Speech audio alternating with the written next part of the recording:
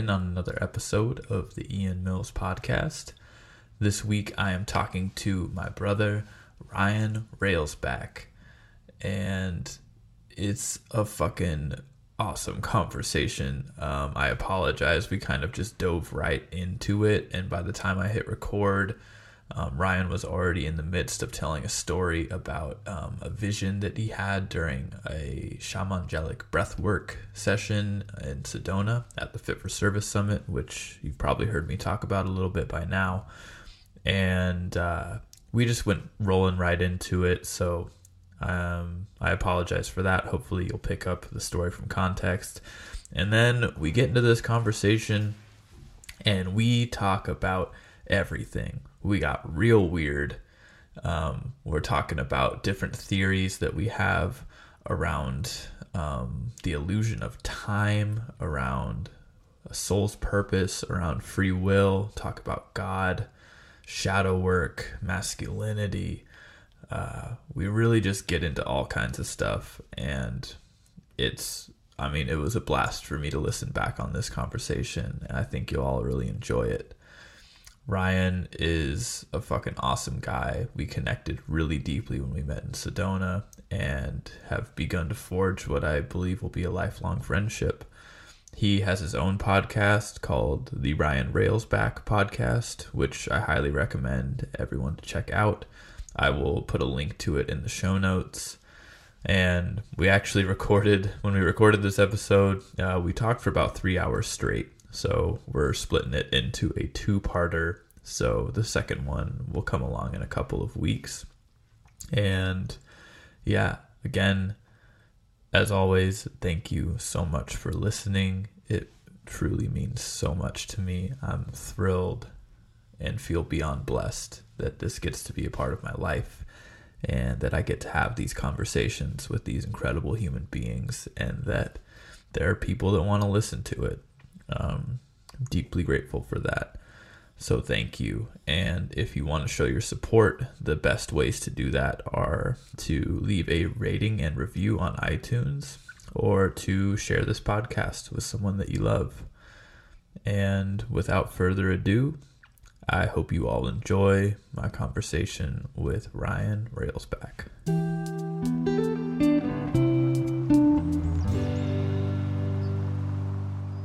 And with like angel wings, and we were doing this like dance and like flying together, and I turned into my baby self, and he was like holding me and comforting me and like calming me down, and we were doing like the Om chant together, and then we went into the memory, and he was there this time, and he gave me like the masculine support that I needed in that moment, and it literally was like creating a new memory and like a new, almost like structuring a new timeline as if that is what happened. And so that was a really big part of my breathwork vision and experience in Sedona. Fuck, dude. First of all, I want to honor you and thank you for sharing that with me. Secondly, it is pretty fucking scary how closely our lives mirror each other. Really? I had the same kind of experience when I was around 6. My father didn't pass away, but when him and my mom split, I was left in the house with my mom, and it created the same fucking rift and the same intimacy issues like my entire life. Yeah. Stemming from that. And it like always feels like this like responsibility that I have for my partner.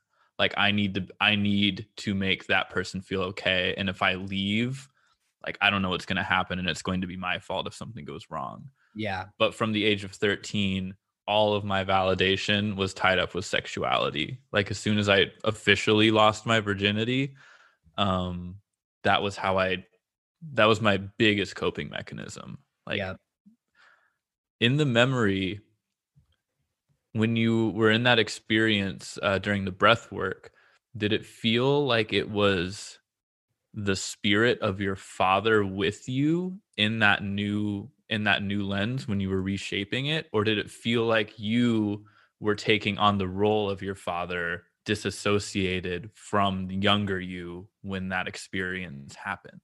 Both of those have happened. So the first time when I was on psilocybin, it was me taking on the role of my father. And I was like, I was my self, my current self, and I was comforting my younger self as it was happening. And I could literally like feel, the only way to describe it is I felt what I would perceive to be the love you feel towards a child.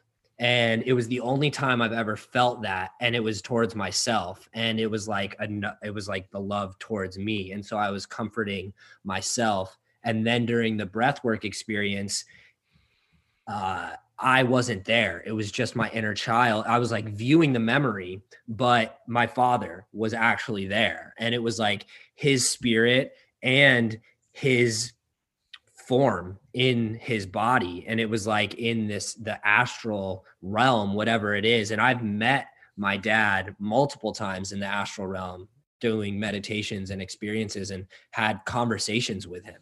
And it's like his spirit and still him in form of my father. And so, yeah, it was both. The first time it was just me. And then this last time it was actually him, and he was there comforting me and nurturing me. Have you seen like ripples from that experience that you described when you were the one taking on the role of the father for your younger self? Have you seen ripples in that since then where it's easier for you to like access that kind of love for your inner child as you do shadow work and inner child work? Yeah. That was probably the turning point. I've always, not always, like 2.5 years ago when I first jumped into the healing path, I understood pretty quickly that it was going to come down to the way I could nurture myself and self-communicate and show up for myself. But that was a major turning point, was when I did feel that and I did give myself that nurturing love. And ever since then, I've really been able to view my inner child as that, as just like this obviously extended version of myself, but really show up in a accepting and compassionate way, like fully. And so that was, yes, that was a major turning point for being able to kind of coax my inner child out and the shadow of my inner child out in a very compassionate and safe way.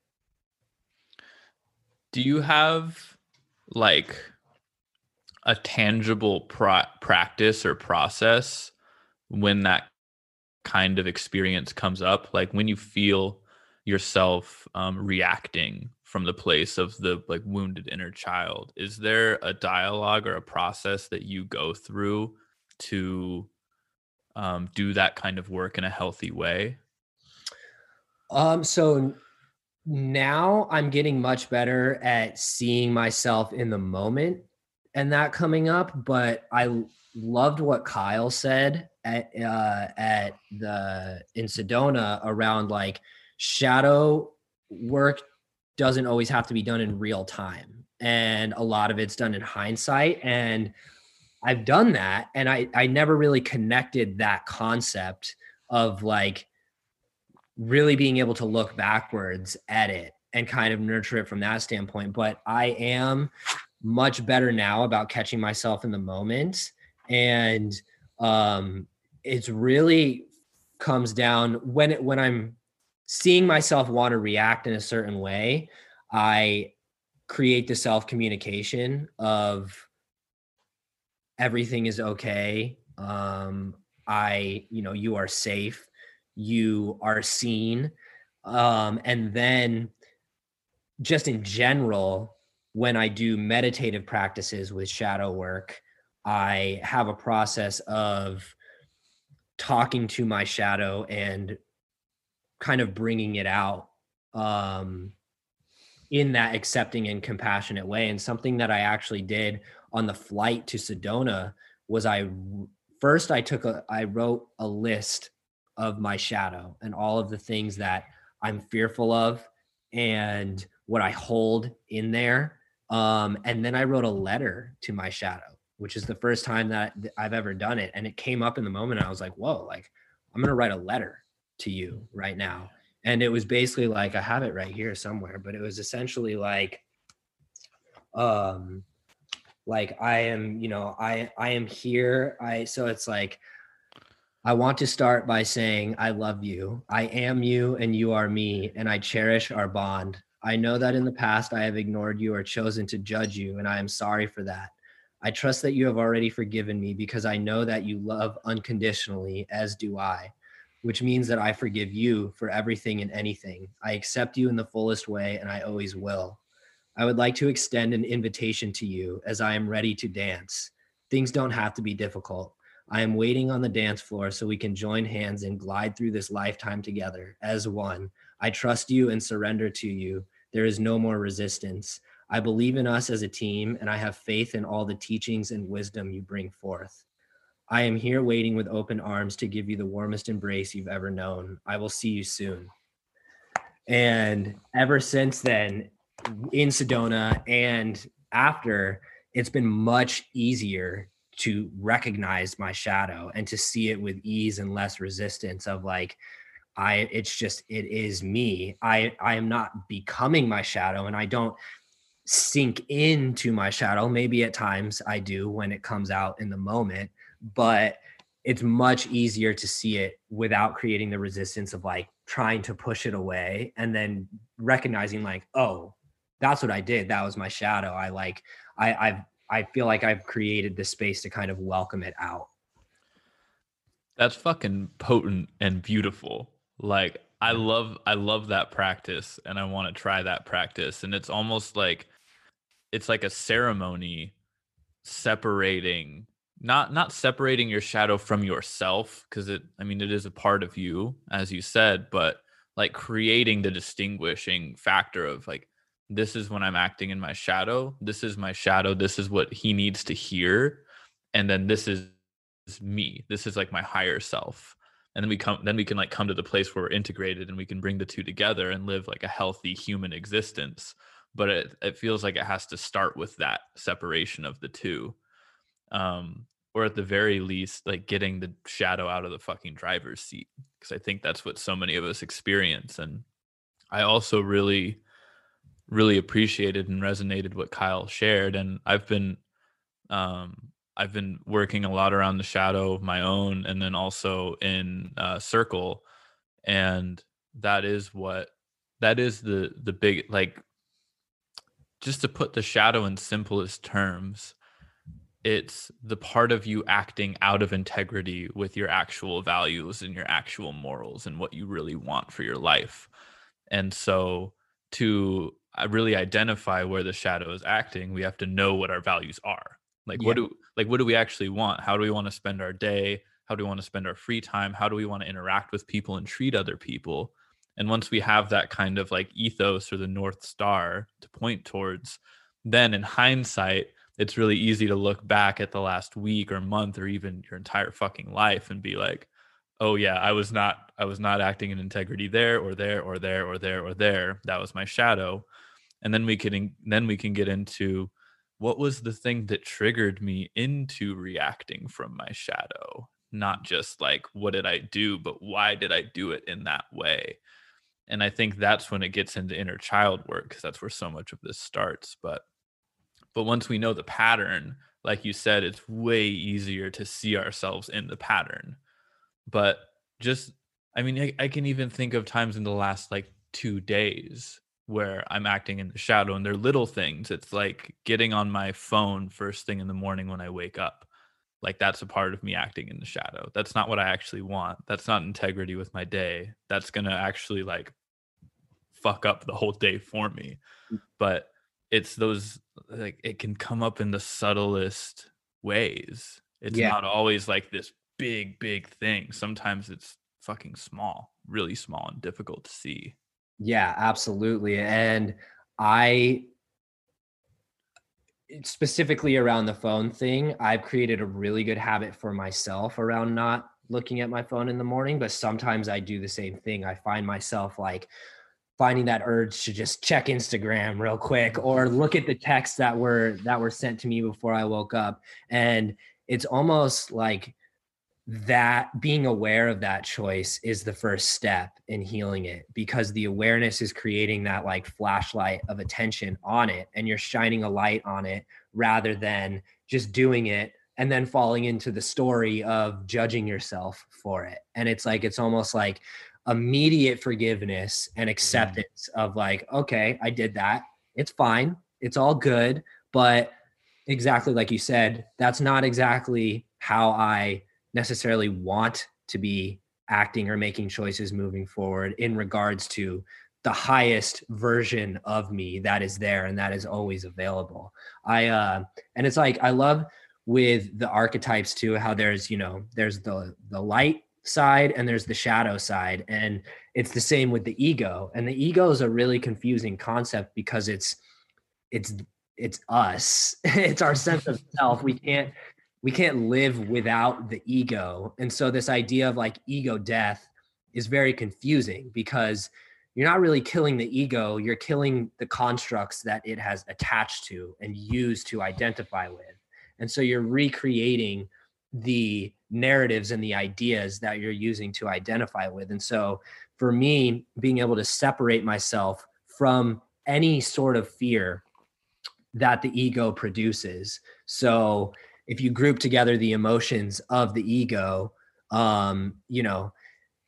all the lower self ones, which are judgment, anger, shame, guilt, resentment, all of those things are kind of grouped in the lower vibrational ones. And then the higher ones are joy, happiness, love, whoever's listening can get the picture. And immediately being able to recognize where the story is coming from. If it includes any sort of fear, then I immediately know that it's my shadow. And I immediately can recognize that like this, at first it was, this isn't me. This isn't who I truly am. And now it's coming to a point of integration of like, this is me, but this isn't, like what you said, this isn't acting out of my higher self or the light form of my ego. It is the shadow. And so really being able to distinguish of like the grouped kind of emotions and the group stories and where they're coming from, and being able to detach from that quickly and seeing like, oh no, this is my shadow acting out. And actually one of the things that first helped me with that was Eric Godsey's journaling course, and going through the stories of like Prometheus and different things like that, and talking about how there's the two entities of consciousness that live within us. And there's like the daemon, the intuition, the higher self, and then there's the ego and it's like, it can be differentiated into sides of your body. But what really woke me up around that was doing the eye gazing exercise that came with it. And it was looking in the mirror at myself and seeing my right eye in the mirror look from a shadow perspective. And I saw like, holy shit, there literally is two forms of consciousness within me. And that night, my shadow made itself known when I was drinking, because my shadow used to make itself known with overconsumption of alcohol in social situations. And I really worked through that and got rid of that, but clearly I still needed a part of healing around it. And the night that I did that eye gazing exercise, I was looking at my eye, the right side of my body, where I could see the shadow coming through. And it looked like it was like, I'm going to get you. Like, I'm going to get you. And I wrote that down. I was like, it looked like my eye was saying like, I'm going to get you. And that night that happened when I was out and I drank too much in a social setting. And the next day it like cemented this understanding within me of recognizing when those stories are coming out from that shadow side of my ego, basically. And before we go any further, I just want to say, Welcome to the episode, everybody. We went right into it. There's no intro. If you're listening, thank you for tuning in. We're very appreciative of you, and we're gonna keep this rolling because it's very fun.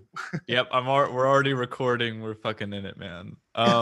Yeah, I really love the way that you framed that idea of ego death, because I think especially in like the plant medicine and psychedelic world, we talk about ego death a lot, and I've certainly experienced it. But like you said, it's not like our ego actually dies and never comes back. I think the opportunity that we get in that space is to reframe the kind of values and identity that the ego identifies with. So, yeah, we can certainly be operating in that lower vibrational sense, in the shadow sense of the ego, but we can train our ego to identify with all of the good things as well. Like, we can feed our ego with the stuff that is actually like helpful and beneficial to us. Like, fucking podcasting is a great example. I love podcasting deeply. Like, I'm so grateful that it's something that I get to do with my life and it's part of my life, but it for sure feeds my ego. Like, it's dope. I get to talk about stuff that I'm interested in. I get to connect with really cool people. I get to have people listen to what I'm saying. Like, all of those are pieces that my ego is like, yeah, cool, keep doing that. This is dope. But in the past, that same ego could be identified with like, oh, I'm like terrified of what people are going to think of me, and that they're going to reject everything that I'm saying, and that like that thing that I said at the 34-minute mark, they're going to be like, what the fuck are you talking about, Ian? It's like both of those sides can come through so clearly for me. But yeah, I love what you said, and I've never really heard it that way. Is that the ego is what did you say? That it's not entirely our sense of self. It's like the constructs that we build around who we are. Like, as our sense of self develops, and as we train it to be like, in the past, my ego thought of me as a really shitty person because I like objectified women and I drank a lot and I didn't really care about myself or my body or the people that I was interacting with. But as I shift those things about myself, as I practice being a new way, my ego identifies as a new thing. And now, like, my relationship with it is definitely not as healthy as it can be, but it's like incrementally getting closer to that space where my ego like wants to be a good person and identifies with being a good person. Yeah, 100%. And I think that it always wants to be a good person, and that it allows up until, these points of awareness and these points of healing, that is the goal of it, because it's showing us the perception of ourself. And like, we need that here on this earth plane to perceive ourselves. And it's I've heard the concept. Do you follow the holistic psychologist I on do. Instagram? Yeah. Her name's Dr. Nicole Pena. I could have that wrong. We'll link to her her social media in the show description, but she calls it reparenting. And it's like showing up for that ego, for that inner child and that sense of self in the way that it wasn't showed up for throughout when you were growing up. And so when it tries to hook onto that story of judgment for making choices, of whatever it may be, of trying to take control or stay safe, it's like almost reparenting it in a nurturing way with compassion and acceptance to show that everything is okay. And I think it's like a process of, like, you're in a car and the ego, as you grow up, it's like it's the driver, it's in the driver's seat, and it forms it starts to form when you're like 3 or 4, I think. And so it starts to come online. And the way I heard it explained in the book How to Change Your Mind by Michael Pollan, have you read that? I have not. So it's like the new science, it's the scientific studies of LSD and psilocybin. So it's like relating how psychedelics and plant medicine are essentially connected to everything that we experience in consciousness. But he goes into a lot of neuroscience around it. And that was the first time I'd ever understood what the ego was. And he basically says that as we grow up, when the ego is coming online, through experiences, we create complexes. And so through a group of like 3 different experiences or associations, we'll create one complex. And we create the associations in that complex. And then as we grow up, we create all these different complexes, and it turns into like 60 to 70 of these associative complexes around different experiences. And then the overarching consciousness of those complexes is the voice of the ego. And so whether those complexes, and usually the ego, because it's based around safety and fear, it's all based around like, what can I do to get more of this, or what can I do to get less of this, based on what you think you did to deserve that experience. And so even if it's a positive reinforcement of love, it can create that conditional format of love, because it's like, okay, in order to get that again, I need to do what I did to receive that. And it revolves around this concept that I learned about called pigeon superstition. And it's a psychology experiment where they're giving pigeons treats through an automatic timer. And every time the timer opens up to give the pigeon a treat, the pigeon, if it was flapping its wings when that door opened up, it will think, because I flapped my wings, the door opened and it gave me a treat. And it's all based around the question, what did I do to deserve this? Dude.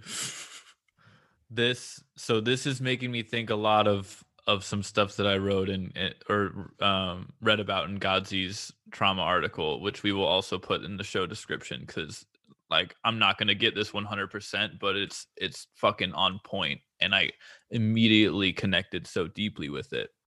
And essentially it's the concept that we have an animal body that has been existing for millions of years as we've evolved as humans to our current state.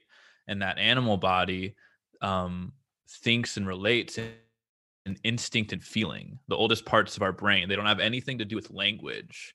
And so the animal body, when it encounters a traumatic incident, like when it's sent into a fight or flight or freeze response, if something inhibits it from acting out that energy that was brought into it. So for instance, like if I'm in a diner and a gunman comes in to rob the place, and my instinct tells me you need to either like fight, like turn this table up and fucking get behind it and defend yourself, or you need to book it for the nearest exit. But something prevents me from fulfilling that instinctual response, that energy will get trapped in my body until I go back into that memory and like do the physical response that my body wanted to do. It will live in me forever, and I will perpetually be in that state of fight or flight. And so essentially this idea of trauma is that you can't actually think your way out of it. You can't conceptualize it, because what happens when you don't process it in the moment, in the physical realm, like in the animal body, is the storyteller body, the ego, will create a story and a justification for why you start coping in response to that thing. So if you like can never connect with someone fully again because of that incident where someone threatened your life, you will create a story and a justification around why that is right and why you don't need to change, because that's like the thinking brain, the human brain, creating the reason why you are the way you are, rather than letting the animal brain and the animal intelligence actually act out the thing that you needed to do. And for real, this thing is blowing my fucking mind. Like it completely it allowed me the space to like revisit pretty much every traumatic incident in my life and reflect on like, did I actually, like, did I do that? Do I have a coping mechanism there that's based on this thing? And I know I do for some things. Like around sexuality, it was in response to that situation I was in when I was 6. That's where so much of it has come from. And I'm fortunate to have been able to work through that in some different modalities, but like that stuck with me my entire life. And it didn't ever feel like I was doing something wrong when I was acting out in it. When I was in the shadow, pretty much the whole time, I wasn't like, this is bad, I'm not supposed to be doing this. It was just like, this is the way that I am. Yeah. It's just the way that I am. Because I like had such an elaborate story in my mind around why I am the way that I am, that it never occurred to me that that might not be the right way.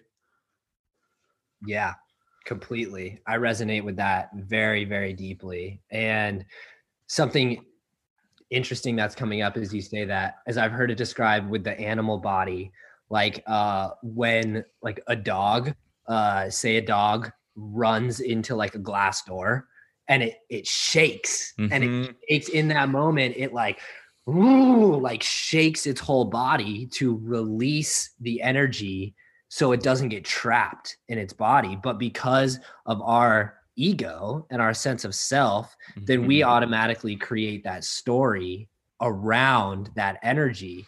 And so, like you said, if it doesn't get fulfilled or acted upon in that moment, then I've heard it described as the memory and the emotion with the memory split.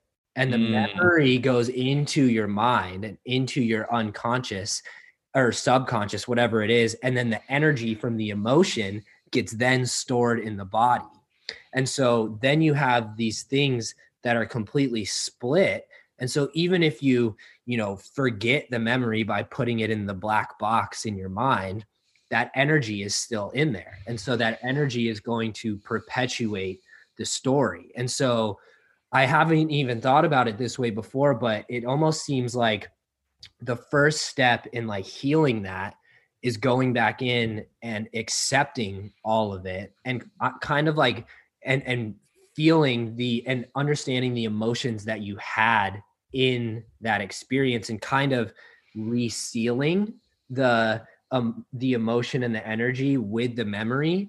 And then, as Joe Dispenza talks about all the time, is that you can actually go back into the memory from an elevated emotion at that point and reconfigure the energy around that memory. So you can actually put joy and gratitude towards that memory. And that is killing off an aspect of the ego identity. And so that part like almost healed to bring it full circle. Yeah, it's fucking wild. And like that's why and I spoke to Godzi a little bit about this when we did the podcast, and that's what he was talking about is his new approach to trauma, because his thing's journaling. Like that was a joke when I joined FFS. Was Claire was like, if you choose Godzi as your coaching call, like he's just gonna tell you to fucking journal. but while he was writing this article, that like this is all the I have fucking 5 pages of notes on it. Like every 5 minutes I was like sitting down, I'm like, holy shit, this is gold. So everyone read it. But that was the thing. It's like it's not enough to conceptually, intellectually go back into the memory and reconfigure it. You can't, because that's basing that on the assumption that the entirety of your being is your mind, and it's not. Your brain is also in your heart, and it's also in your stomach, and it's also in like every cell of your body. So in order to, and that's why embodiment practices are so fucking huge, because if you can tap into that memory where your body needed to flee or fight or respond in some way, but you weren't able to, and if you can go back into that memory, and then with an embodiment practice like breath work or yoga or any kind of like exercise or even just shaking your body, like that can be enough to fulfill the need that wasn't met in that moment by your animal brain. And that can, and I think in combination with what you're talking about, what Joe Dispenza talks about, it gives you the ability to reshape what happened to you and to actually, it's like the evolutionary response needs to be fulfilled, or your brain is constantly asking, what is the adaptive thing to do? And the adaptive thing to do becomes a coping mechanism when the evolutionary response is not fulfilled. And that look, I mean, we could fucking list millions of things, but for most people, it's like avoidance, procrastination, not making commitments, overindulging with substances or sexual partners, or being afraid of having sexual partners, or like all of these little aspects that a lot of people just chalk up to, that's just who I am. And it's not. Like, it's actually, if you went back, guaranteed you could find an incident in your life where that habit started because something traumatized you and you weren't able to fulfill what the evolutionary response was. But by the time we're adults, if we haven't done this kind of work, we have so many stories and justifications going on in our mind that it just becomes like, that's just who I am. The ego is just like, yep, that's me. I am this way and I am this way and I am this way. And that's just the way it is. And we give away all of our power to that thing. Yeah, completely. And like for me, when we were talking, I don't know if this was on the recording or before, but when I experienced that sexual trauma, when I it was in between 3 and 4, but my first awareness around that and how I carry that energy into the present moment in my current life was, I went to therapy for like 4 or 5 sessions, but then I ended up stopping because I wasn't really resonated with it. But something that really helped a lot was she asked when I told her this, like, well, how did you feel when this happened? You know, so because I said it was a multiple occurring thing, it happened many times over, that, you know, then my mom would find out that it happened, that me and this older boy that I had basically been like kind of coerced and coaxed into doing sexual things. And then the reaction from it was like, oh no, like you can't do that. That's wrong, you know, different things like that. But here I am being coerced by being told, well, this is okay, this is fine. The confusion around it was the energy that I had stored in there. And then when an adult would find out, the shame from that, and then the shame not being worked with. So those were the two biggest things, and probably guilt and judgment and plenty of other things that kind of worked their way in there too.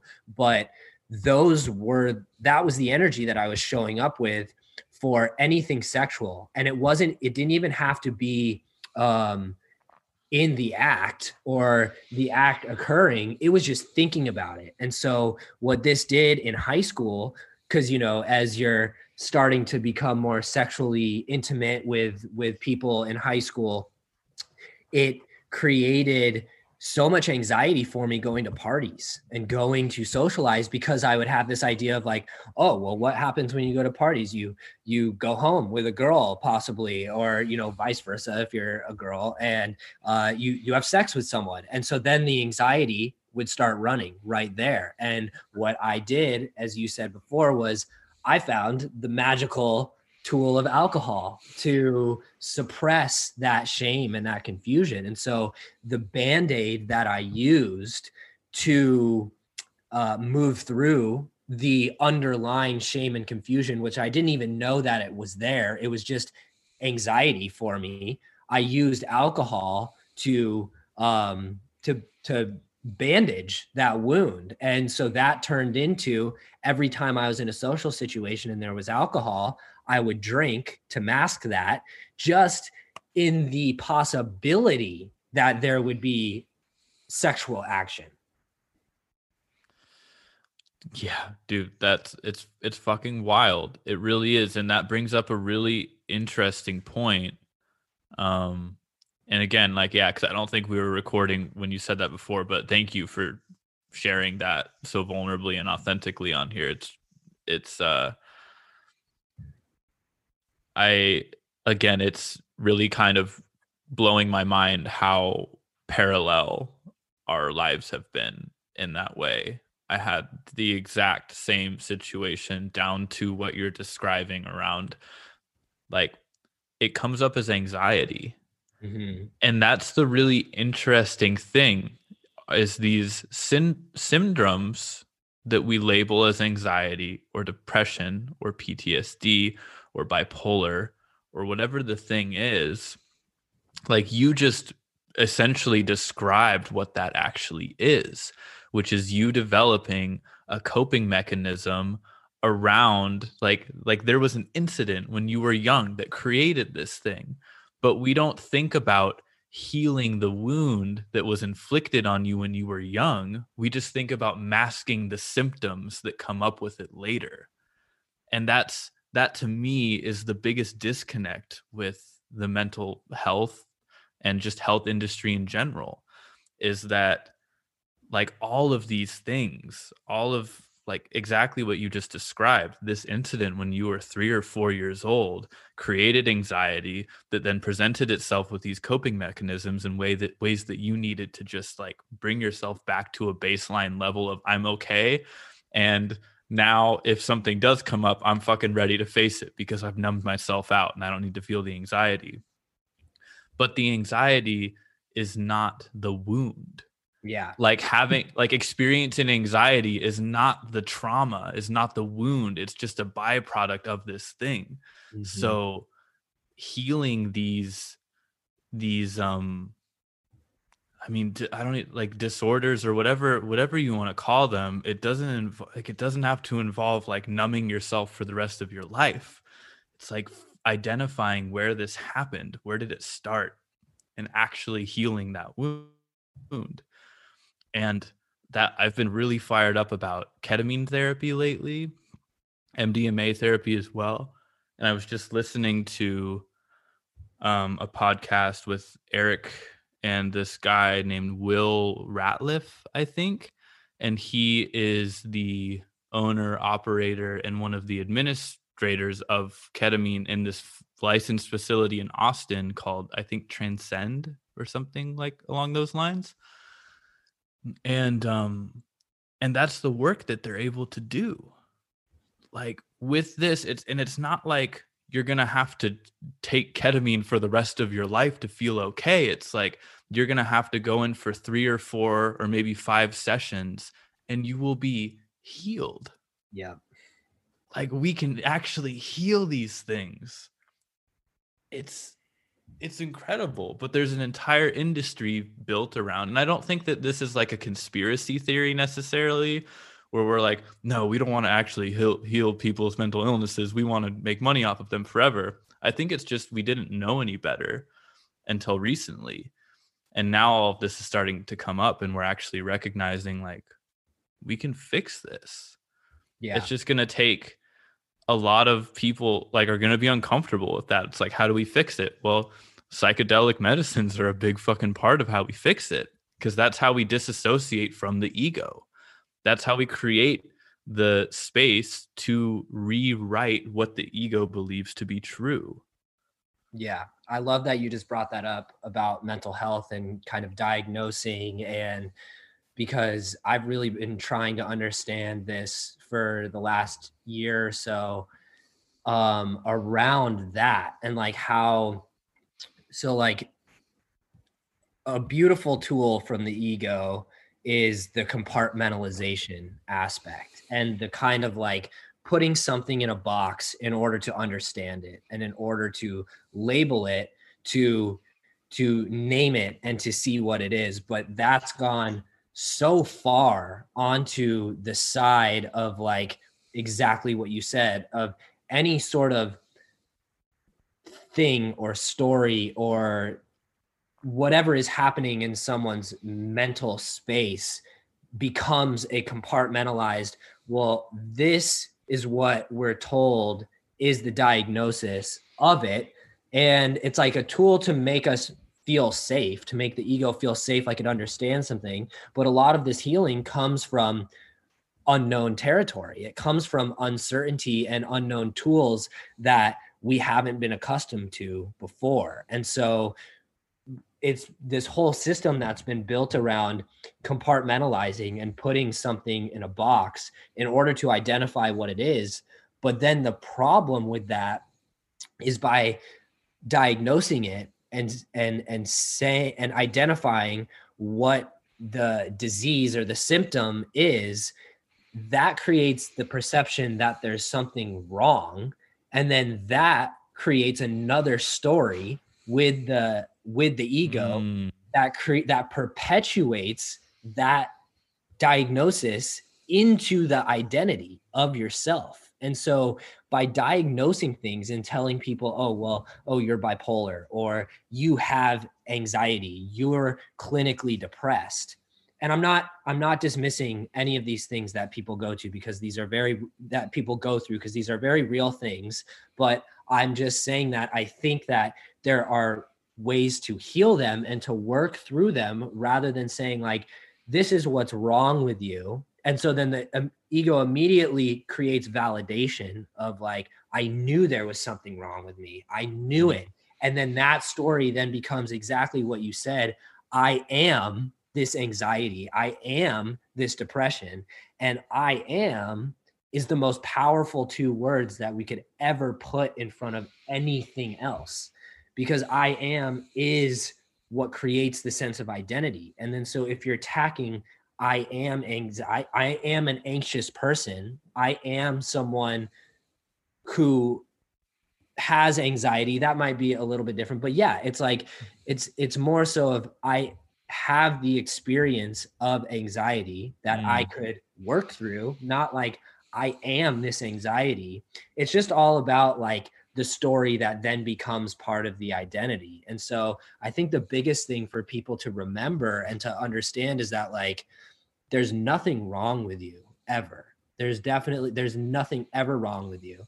It's always things that can be worked through and things that can be understood. And by tacking a story like that onto yourself, that becomes part of your ego. That becomes part of your sense of yourself. And the ego will always perpetuate what those stories are, because that's safety. That's perpetuating the known. And so being able to detach from those stories and removing the I am aspect, and just that I have this experience, I currently experience these things, it helps create kind of like that separation there. Absolutely, man. I love so much what you said about I am being the most powerful combination of words that we can stick before anything. You're absolutely right. Like that is how we shape our identity, and our language is the most recently developed part of the human self, but it is also so fucking powerful. It's the most powerful part that we have, and it is also like the newest part that we have. So with that comes this kind of unbalance where we don't really recognize the weight of what we're saying. We don't really recognize the power that we have with our words. Like right now, you and I are recording a conversation for people to listen to in the future. Like just using our language, using our ability to tell stories and explain our thoughts. Like we're fucking time traveling. We're actually like casting spells right now just with the way that we speak. Like the conversation we're having has the ability to drastically impact someone's future in 6 months or a year or 5 years. Like that's brilliant. It's incredible. But with that kind of power, it can go either way. So like you said, when we start to identify, I am depressed, I've now given so much of my power away to that one thought, where anytime that comes up, anytime I'm experiencing that kind of feeling, inherently, I'm just going to jump to that conclusion of, well, I'm depressed, so there's nothing I can do about it because this is just the way that I am, rather than like, I am currently experiencing feelings of depression. Because like you said, nothing's wrong with you. There's no shame in any of the coping mechanisms that you've developed to work through these traumas. We don't have this kind of, we're not taught these things. We're not taught when we're in elementary school, like, hey kids, that time that your parents like withheld love for you because you did something wrong that's now going to follow you the rest of your life and make you feel like you have to be a certain way in order to be worthy of love. That's not true. And all you have to do is like revisit that feeling with like some new love and reparenting. Like no one fucking teaches us that. So all of these things, all of these feelings, emotions, they're sacred, they're beautiful, we're meant to be having them. That's the amazing part of the human experience. We don't just get to feel the tens, like when we're on top of the world and we're feeling joy and ecstasy and love and sex and all of like the amazing things that make up being a human. We also have to experience the ones, the depression and the sadness and the anguish and the sorrow, and all of it's perfect, all of it's exactly what's intended. But when we identify with any of the things, even if we identify with the joy and if we identify with what's up here, when that's taken away from us, then we're left with like, well, who am I? Yeah. Like when COVID hit and all of a sudden millions of people don't have their job. And for the last 10 years, if I identify with like, I am I don't know, fill in the blank with whatever the profession is. But if your identity is wrapped up in the thing that you do, and then you don't do that thing, what are you left with? Yeah, completely. I think about COVID and sports and how sports were shut down and how people identify with sports teams, and they identify with being a part of that sports team or being a fan, and how when that is removed, and like, sports for some people completely dictates their experience. It completely dictates whether they feel happy, whether they feel sad, angry. And again, it's not the thing, it's how we work with the thing. And so being a fan of a sports team is perfectly like beautiful, but attaching that sense of identity to that, then that's where you become the story for whatever that sports team is doing, whatever occurs with that sports team. And so like, I love how you talked about the spectrum of emotions, because like, that is what we're here to experience. We're here to experience all of them. And it's a very large spectrum. It's huge. And so we're that's why the human experience is a roller coaster. We're all over the place, but we're meant to experience those things from the observer position, from the experiencer perspective, and not become those emotions. We are meant to observe them and to shine our attention and our awareness on them. And I always say, like, I have this theory that emotions and the stories that come with them carry data. They carry actual data that when we sit with them and we're present with them and we shine our awareness on them, that data lights up codes in our DNA. And by letting it, that like alchemizing those emotions and those stories, and by being present with it and not falling into the story and observing it, we're improving our sense of being and our sense of self, because we can sit with these emotions and we soak up the data that is actually coming from them. I want to reiterate that to make sure I'm understanding it right, because I really love that concept. Essentially what you're saying is when we're experiencing an emotion, that is basically like another piece of ourself coming through that we then have the potential to like actually feel and integrate and use on the ladder up to the highest capital P potential version of ourselves. But when we don't allow ourselves to feel it and we keep it like suppressed or we throw it away, that we're kind of left stagnant. Yeah. Basically that. And so like a lot of times because of technology in our lives, we can distract ourselves very easily. And so one, that keeps it bottled down. And so that's just waiting to explode. And then if we become the emotion in that in that state when it's coming up, and we become the story with it. And so if anger comes up and we completely react in that anger and uh, and just follow the truth of that story, that, you know, if someone triggers you or if someone does something that stimulates the anger that comes up in you and you react in that anger, then that's teaching yourself to react in anger when more anger comes up. And so by being able to sit with it and let it move through you, because that's all it's doing, it's moving through you. It's not there to stay. None of it's there to stay. And I love simplistically how emotion is described as energy in motion. That's what it is. It's just energy in motion through you.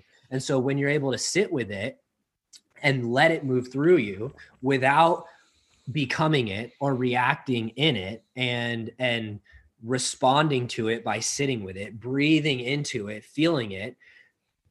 You may be at your house and something happens and you sit on your couch, breathe into it, let it move through you. The next time you're in public and something triggers you or brings that anger up, you're going to remember that. You're going to remember that data that came through that says, I don't have to react in this. I don't have to become this. I can just sit with it and let it move through me. And I'm in control of my choice right now, that where I'm coexisting with this energy that's moving through me. That's beautiful, man. It's like, it feels like an evolution of like the student mindset. Yeah. Whereas in, you know, everything that's coming into your life is an opportunity to teach you or to learn something from, or that's trying to give you a message. Like, I love that about the Soul Wander. And maybe we'll get into the Soul Wander a little bit while we're here, because that was the coolest fucking experience of my life. Yeah. But essentially, like, everything is a message from God or the universe or source or whatever word works for you. God's got a lot of weight behind it. But yeah, essentially that, like, every opportunity, every moment of your existence, there is something that could, like, you're learning, you're growing, literally, like, your cells are turning over and dying and being reborn. Like, your heart is pumping blood through your body, you're breathing whether or not you're conscious of it. Like, your body is constantly in a state of evolution. But I think that the soul is evolving with the moments that we allow ourselves to feel it and we allow it to come through. Like, it's always there. Spirit, or I like that Tim differentiated between spirit and soul. Soul being the piece of you that's inherent to you, like your own unique kind of purpose in this lifetime. Spirit being the part of everything that is within everything. I love that. But I think that soul, to me, feels like it's always with us for sure. But when we're listening to the whisper of the soul and we're actually fulfilling what it wants us to fulfill, that's how it evolves and that's how it grows. It's not in days or weeks or months. It's growing as we allow it to come through and fulfill its purpose. And what you're talking about is so beautiful, because it's like, it's not just the external sources that are trying to teach you something. It's not just the world around you that you need to be a student of.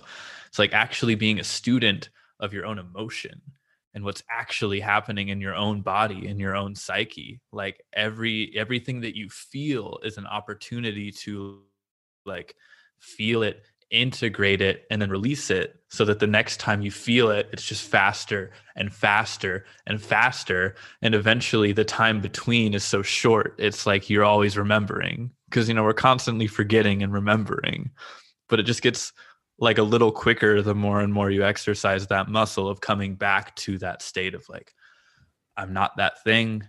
I am not that emotion. I am not that job title. I am not that feeling. I am something so much more than that. Yeah, completely. And it's the identification with the soul rather than the ego. And it's like the identity is like the very multi-dimensional, in a sense that, like, there are different aspects to it. But when the truth of your identity is the soul, then you're not, and that means that the truth of who you are is the observer, the experiencer of everything, then you're not identifying with all of the other things that revolve around that. And to, like, what you were saying, I think that all of the experience, all of the things we experience, and all of the stories that we create about ourselves, the healing process and becoming the observer is about understanding our freedom of choice. And it all comes down to the freedom of choice and free will, because it is said that the universe was created on free will. The creative consciousness, God, source, divine intelligence, whatever, like you said, word you have that you want to use, it chose to create itself. It chose to, through the statement of I am everything, created the Big Bang. And therefore, free will created the entire universe. And so the idea is to understand that you are your free will, that nothing dictates your free will, and that in every single moment, no matter what you are experiencing, you can choose how to respond. And whether that be an external circumstance or an internal circumstance, you are sovereign and you are free. And for me, I believe that that is kind of like the whole path of remembering yourself and remembering that you are an aspect of the creative consciousness. You are an aspect of all that is, because by utilizing your freedom of choice in every moment, you create the reality that you choose. This brings up a question in me. More, I don't even know if it's a question. It's just like a thought. And it's like, cause I'm with you 100% about free choice. And I think that choice, if I am is the most powerful statement that we have, choice is the most powerful fucking thing that we have. Yeah. Like you said, like in the next 5 minutes, I could choose like, oh, this conversation is getting too intense for me. I think I'm going to cut it off and like, I don't know, like go masturbate or like cry or get drunk, like whatever the fucking thing is. Like, or I could choose to keep diving in deeper and deeper into this conversation we're having. And I'm definitely going with the latter. But the thought that it brings up in my mind is like, if we do have a soul purpose, if this concept of soul exists and we do have this kind of very unique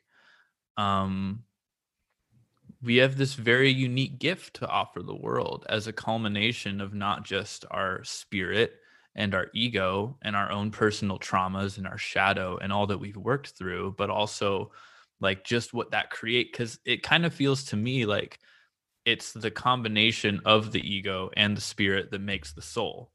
It's like my particular set of traumas and experiences combined with the like divine essence of what is inside of me creates the kind of purpose that I could fulfill in this life.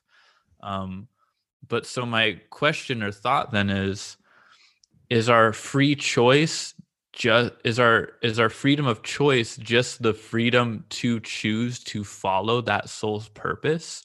Or do we get to actually choose and define what that purpose is? Or does it already exist inside of us? Ooh, we're getting deep. We're getting deep and we're shooting way up into the ethers around this question. Yep. I think that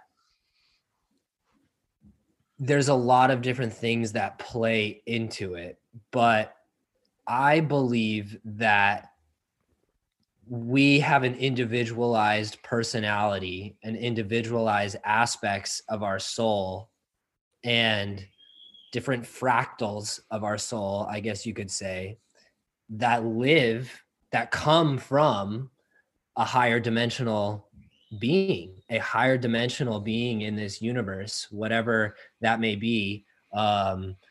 Your soul comes from that point. And so as a whole, as the higher dimensional self, it has all of this data in it around what your role has been in the universe. But then when you incarnate in this human body, the mission of that ego, of that sense of self, is then incorporated with the higher dimensional purpose. And so it becomes like almost like a combination of understanding your role in the universe and what your role has been in the universe and how that can be combined with the current lifetime that you're incarnating as. Whoa, okay.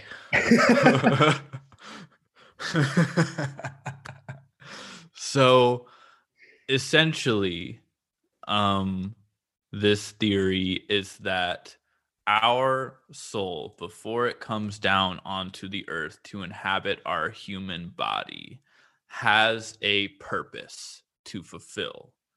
And with that purpose, chooses the human lifetime to come into to get the exact series and set of like connections, interaction, trauma, parents, friends, like every piece of our life. It like chooses the right lifetime to come into to get the necessary like tools in order to fulfill its purpose as a human. Yeah, in order to add more experience to that higher dimensional aspect of soul. And so if this higher dimensional being that your soul comes from is above time, it's outside of time, and so it can perceive time and all of the timelines that exist simultaneously. It can choose what timeline to incarnate in, and so it can see the timeline that it wants to live through, and it can choose that incarnation to live through that timeline, to learn through that experience. And so like it could, for people who have incarnated multiple times on this earth, it's not a linear reincarnation cycle. It can be, but it doesn't have to be like you incarnated somewhere in the 1700s and then you died, and then you incarnated somewhere in the 1800s and then you died. It's like, because that higher dimensional you piece of your soul is outside of time, it could have incarnated somewhere in 3040 and then it dies, and then it jumps back into 1700 and it learns through that timeline. And so it's choosing what experience that it feels that it wants to learn in order to soak up more of that data, and in order to experience that data that comes from learning through that spectrum of emotions, to fulfill more of its higher dimensional soul's purpose and to learn through that. Okay, so this brings up two new things in me that I've never thought of before. The first one is that in keeping with that concept that our higher soul self is choosing the lifetime to come into to essentially gain the lessons that it needs to evolve higher as whatever kind of multidimensional being it is that paradoxical in nature to the theory of free will if before we have inhabited this body, a different piece of ourselves chose to inhabit this body and have the exact experiences that this body in this lifetime is going to go through in order to reach some higher evolved state of itself, is my first thought. My second thought is that it almost, and this is getting real fucking deep and woo woo at this point, but if and I'm not saying this is the case, but if there is some kind of divine master plan working out that our fucking human brains cannot possibly comprehend, like it just wouldn't work. We can get kind of close in psychedelics to like experiencing that world, but we always come back to this place of human consciousness, which is we shape our own reality. But if there is some kind of divine master plan and the human race or the universe as a whole is working towards something beyond what is, then it would almost make more sense for but whatever creator being the everything doesn't know how to get there. It would almost make sense that your incarnations would start in the future where you've reached that point of evolution, but then you have to go back in time through past lifetimes in order to find out the series of events that has to take place to reach the culmination of that thing. Does that make sense? Yeah, it's making my head spin, but I think I understand what you're saying. But so the first part of like kind of having it with that concept be a paradox on free will and kind of compete with the idea of free will. Like I think that you design before incarnating certain experiences and certain encounters with other souls that are incarnating as other human bodies. And so I think that there's free will within that and you're choosing, but there are certain experiences that you've designed that will help fulfill your soul's purpose in that lifetime. But I think it's possible because free will exists that you don't go down that path that is for your highest self, because as you're dropping in through the dimensions into the third dimension in the human body, you're forgetting everything that you've known from that higher level. And so I think that sometimes what happens is that when someone incarnates in a human body, they never remember that higher dimensional aspect of themselves, and they get caught in the fear that lives on this third dimension. And so getting stuck in that fear then creates free will that makes you travel away from your soul's path. But that doesn't mean that that path doesn't have meaning, because it always has meaning, because you're always learning. And so it could be like, and that's why all of this is kind of like, it's like a video game to me. It's like 100%. Yeah. It's all kind of like, it's humorous because it's like you could go down this path and like completely forget the truth of who you are, and then you die and you jump up to the ethers and you're like, oh fuck, I did it again, I forgot, shit, like, all right, I'm gonna jump back in this time. I think you were talking about this in Sedona, and you were like, I'm going to remember, this is the lifetime that I'm going to remember. And you create that sense. And so that's why going down the path of healing and going down the path of removing those layers is a path that is said of just remembering. You're not really learning, you're unlearning in order to remember all of the shit that you already know. And so I think that there's like multiple possibilities from all of it. But I think when you can get to that path, and I think that there's deviations of the path of fulfilling your higher purpose too. I don't think that it's one thing, but it kind of all leads through the same like intertwined experiences and encounters. But I do think that you could deviate from that and completely go off course and then be like, oh, well, shit, I forgot this time, but I learned. I got to jump back in again. Yeah, I'm going to jump back in though. And so then you can jump back in. But I do think that there are kind of specific encounters that allow you to fulfill that higher sense of self. And then what was the second part? That I'll go back to the second part. I want to touch on a little more in that first. So it's almost like we have free choice at every level. Yeah. Like it feels to me that it feels to me like the essence of everything is love, right? Yeah. It's just acceptance, love. Like everything's fucking beautiful. Everything is alive. Everything has meaning. But so there's kind of that like North Star. But what also feels to be true is that our soul in that multidimensional plane kind of gets to choose what its purpose is. Like almost like that's the first layer of the free choice is like, I get to choose what I am going to experience in this lifetime for the betterment of myself or the entire world or all of the entire universe or existence. We're only on Earth, so it's kind of hard to comprehend all of it. Yeah. But then once we get into the human body, we regain our free will.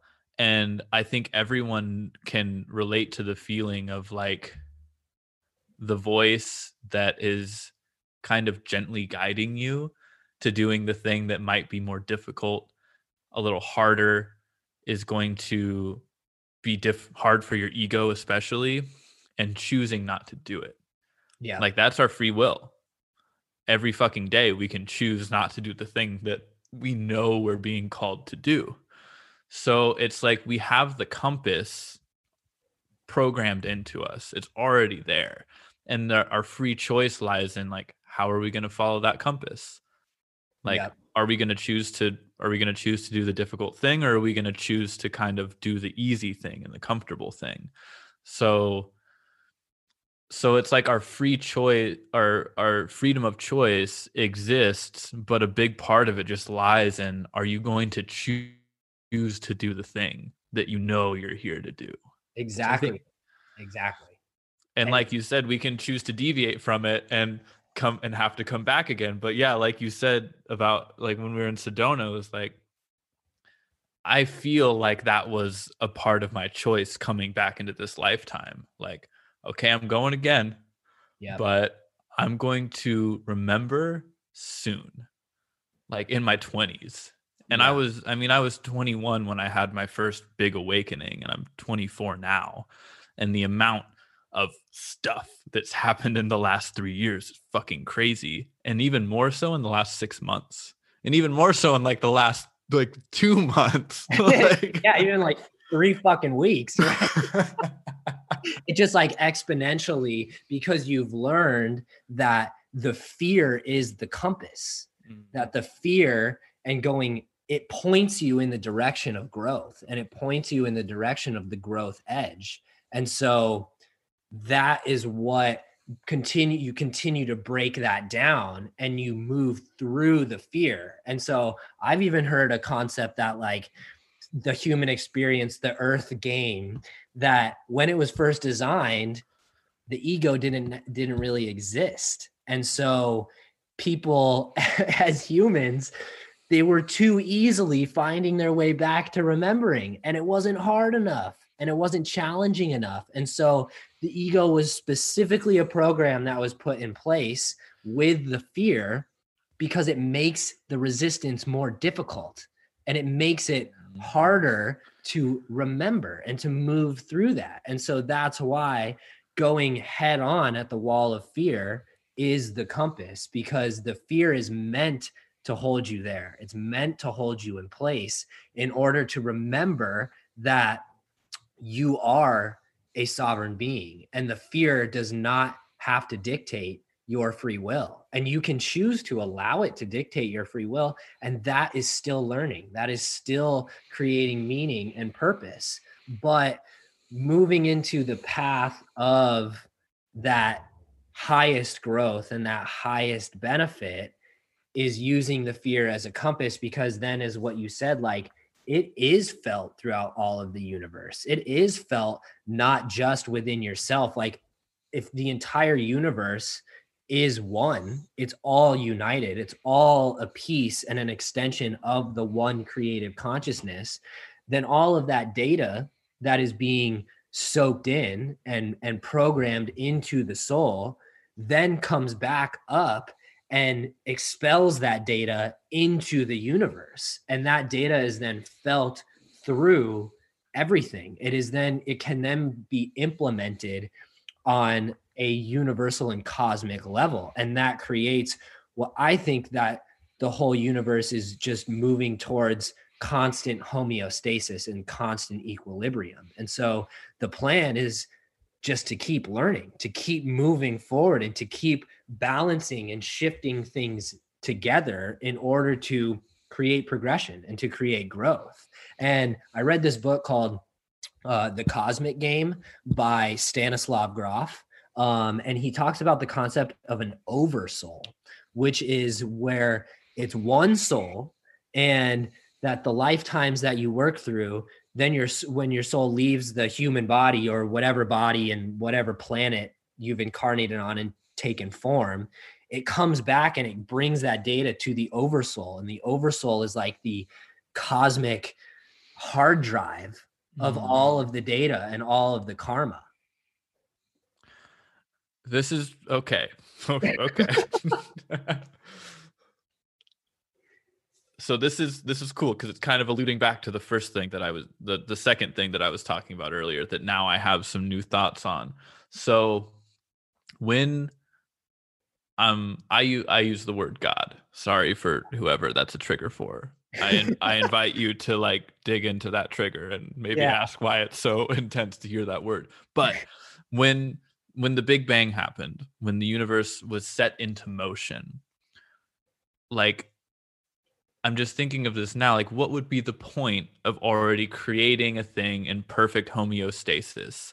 Like how could you possibly conceptualize what what exists now, even on Earth? Like, how could you conceptualize that from a place of nothing? I don't think you could. What you could is create life. Like, just create life, create the conditions necessary for a living thing to exist. Yeah. As a plant, and then as a little fucking microscopic water organism, and then like a fish with feet, and then primates and whales, and whatever came subsequently. But if the overarching goal was to reach a state of homeostasis, but you don't know how to get there, and time is not linear, time is a big multi. Have you watched The Good Place? Yeah, I think I watched the first season of it. Like the Jeremy Bearimy thing that they use to describe time? It's just like this crazy loop, and there's all kinds of loops, and it all comes back together. But like they're like, that's what time is. Yeah. And I don't know if that's right, but essentially it's not like this. It's something much more intricate that we can't really comprehend. It's all happening all Yeah. at once. It's all simultaneous. Exactly. But and I don't know if this makes sense in any theoretical way, but if there's kind of an end game result, which isn't like the end of all things, it's just where we're working towards, which is homeostasis and unity. And our soul, or the oversoul, knows that that's what we need to get to.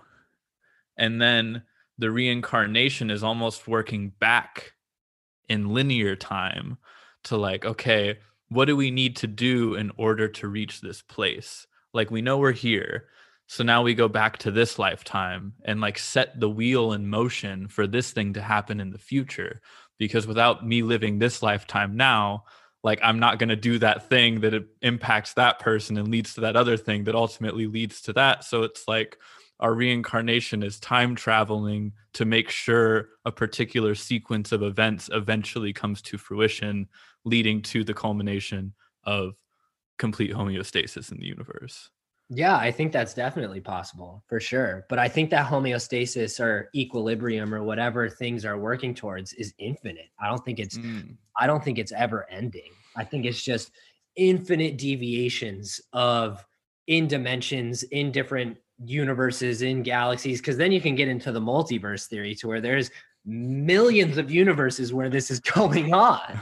And so it's like, and the concept of infinity is it's impossible for our mind to understand, because that's why you can feel infinity almost. You can feel infinite or intelligent infinity in your heart. And that's why the heart center is so important to open, because it's more so of a feeling around perception than the mind just being able to like intellectualize that. But I think, yeah, to what you said, like you could see what things are leading towards and then go back in a linear fashion to then create those things that you already saw or perceived. It's all just loops, like you said, like it's all like simultaneous. But yeah, I think that that's definitely possible, but I don't think that there's an ending place. I think that is just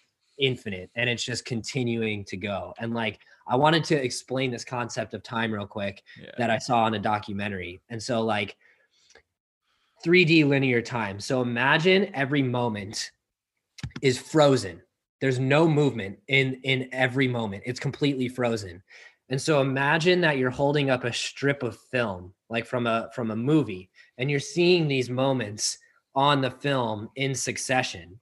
And so us incarnating in a human body and moving through the frozen moments is how the perception of 3D linear time is created. Yeah, I think you described this when we were in Sedona as well, and it mind fucked me then, and it's mind fucking me again now. Yeah, dude, when I heard that, I was like, whoa, whoa, whoa. Like, I've never thought about that before. And then, so that's essentially the timeline that you can see and choose to incarnate through. Yeah, it's interesting because then I start thinking about this on like the cosmic scale. Like not just, I mean, it's easy to like intellectualize this about our, I mean, maybe not easy, but like thinking about this in terms of our own like human existence and lifetime is a little simpler. But like if homeostasis is the goal, who's to say that we're not actually in it right now? And the earth is actually out of balance and mankind is out of balance because everything else is in balance, or something else is in balance. And for everything to be in balance, if we are just a piece of a much larger puzzle, it actually makes sense that we're in this place. It's kind of like this, like if I'm thinking of it on like a spectrum, and on this side is like spirituality, enlightenment, and on this side is like living fully in your ego and living fully for like material world validation and appreciation, then the balance is somewhere in the middle, because we are material beings and we have material things and we're meant to enjoy the pleasures of this body. So if we're all the way on this side, we're not in balance. And if we're all the way on this side, we're not in balance. And the planet Earth and humankind that inhabits it right now isn't like, is it actually in balance? I know it's not within each person. Like it's not in balance within each person. There's some people on this side of the scale and some people on this side of the scale. But if we're thinking of it cosmically, does the balance come when every person individually is somewhere in the middle there and has found that integration and balance in their own body and their own self? Or does it come from thinking of everything on a much larger cosmic scale, wherein some of the individuals might not be in homeostasis within themselves, but they're part of the much larger balance or homeostasis of existence? Yeah, I definitely understand what you're saying. I think that it's like a constant process. And I think that it's always working towards balance. And I think that, like, because humans are essentially like almost like the cells of the earth organism, that like the balance of the earth depends on the balance within human beings. And so that's why, and it's different levels for each individual, but I think that that's why it's so important for people to be doing inner work, because that is the energy that's being fed from the planet into the human being. And so by, that's where we create the idea of like good and bad. So like good feelings versus bad feelings. And then we focus on the bad feelings because we're trying to problem solve and create solutions to alchemize that energy into good. And so that's where like the homeostasis is occurring in the alchemization of that energy. And so by humans being caught in the lower vibrational energies and emotions and becoming them, to what we were talking about before, and not observing them from a place of, what is my solution to this? What action can I take in order to create balance, in order to move towards balance? Because you're always moving towards balance when you're observing. And so I think that the internal work and the process of remembering the truth of who you are on a soul level, on a higher dimensional level, is what creates a healthier symbiotic relationship between humans and planet Earth. And so when the Earth consciousness can see that you're alchemizing energy and you're attempting to create balance within yourself, then it will feed you more energy. And so to help balance the planet out. And so, that's why I think when people are really moving into the light and into that kind of those higher vibrations and frequencies, at the same time, you're becoming more aware of the darkness, and you're becoming more aware of the shadow on a collective level, on a personal level, and on a cosmic level. You're understanding shadow dimensions of the universe, because then the universe sees that you can hold these energies and that you can create balance within yourself. And so it feeds you more of it in order to balance the scales, the cosmic scales, essentially. Damn, I love that concept. And it does feel like that. I mean, just speaking for myself, like the more I delve into the light, the more I do self-work, basically. The more I like actively work on becoming a quote unquote better person, like my higher potential, the more resistance I feel. Yeah. And that is for sure like part of my own shadow coming up, but my own shadow exists in everything else, and my shadow is everything else. Like I don't remember what the I don't know what language it's in, but it's that I am that too. Yeah. Concept. Yeah. And not just on a personal level, like I'm that person, but I am all things too. And I had this beautiful experience in Sedona after the summit, in a Wachuma ceremony. And so in the Wachuma ceremony, it felt easy, peaceful. Wachuma's beautiful. It's like the grandfather cactus. So it was just like, I was being like held in the warm embrace of my grandfather. And anytime something came up internally that would normally be like triggering or difficult to work through, I just felt like really supported. And I was like, I could do fucking anything right now. And any shadow comes into my field, like I'm just gonna meet it with love and light, and it's gonna be fine. But in ceremony, at one point, Bufo was offered. Bufo, for those of you who don't know, is 5-MeO-DMT, which is a very potent psychedelic. And I'm not a scientist. I'm not going to try to describe what is happening inside of your brain when you smoke it. But I think it's referred to pretty often as like the God molecule. Yeah. Like it makes you feel everything. Like it gives you the experience of everything. And I had this moment in it where I was like pretty afraid to take the first hit. So I took a very small one, and just like closed my eyes for a little bit, and I felt a little something, a little like wobbliness, but nothing really happened. So about 10 minutes later, I asked for another one. And this time I was like, I can fucking do this.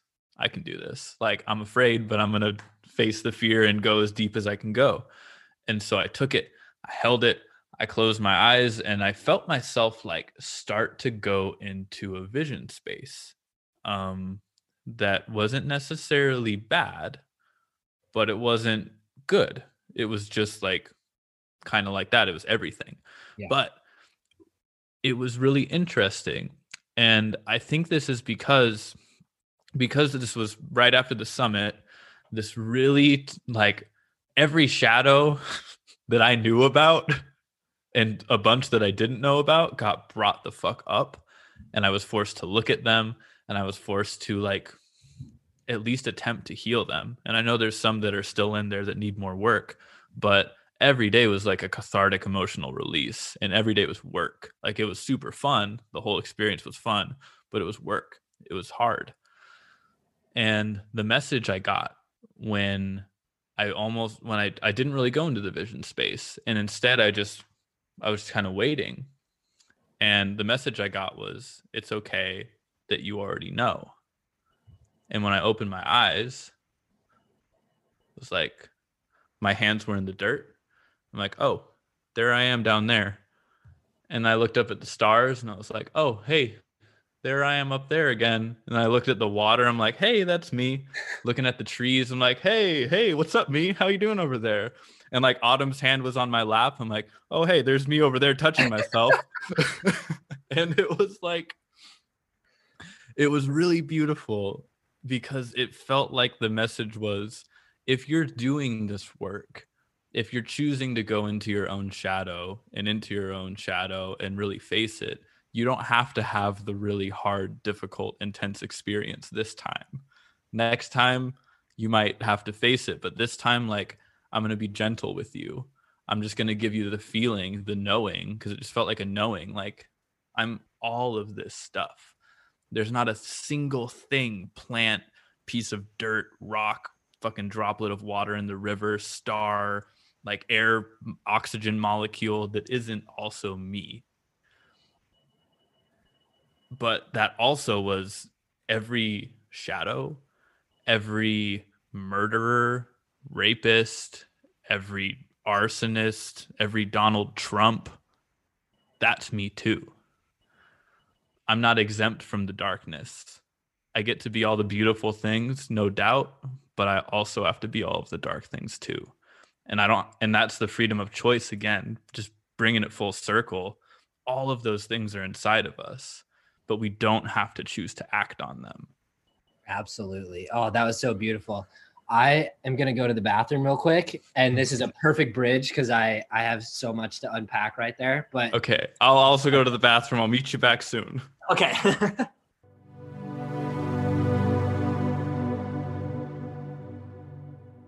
This week's episode with Ryan. As I said in the intro, we went on for about another 90 minutes after we took this break, and the second half of the conversation is just as interesting as the first. So if you enjoyed this, stay tuned for the second part, which will be releasing 2 weeks from now. And again, if you're enjoying the podcast, please feel free to write us a review and leave us a rating on Apple Podcasts, or share this with a friend if you feel called. I appreciate all of the support. I appreciate you listening, and I love you all. Till next week.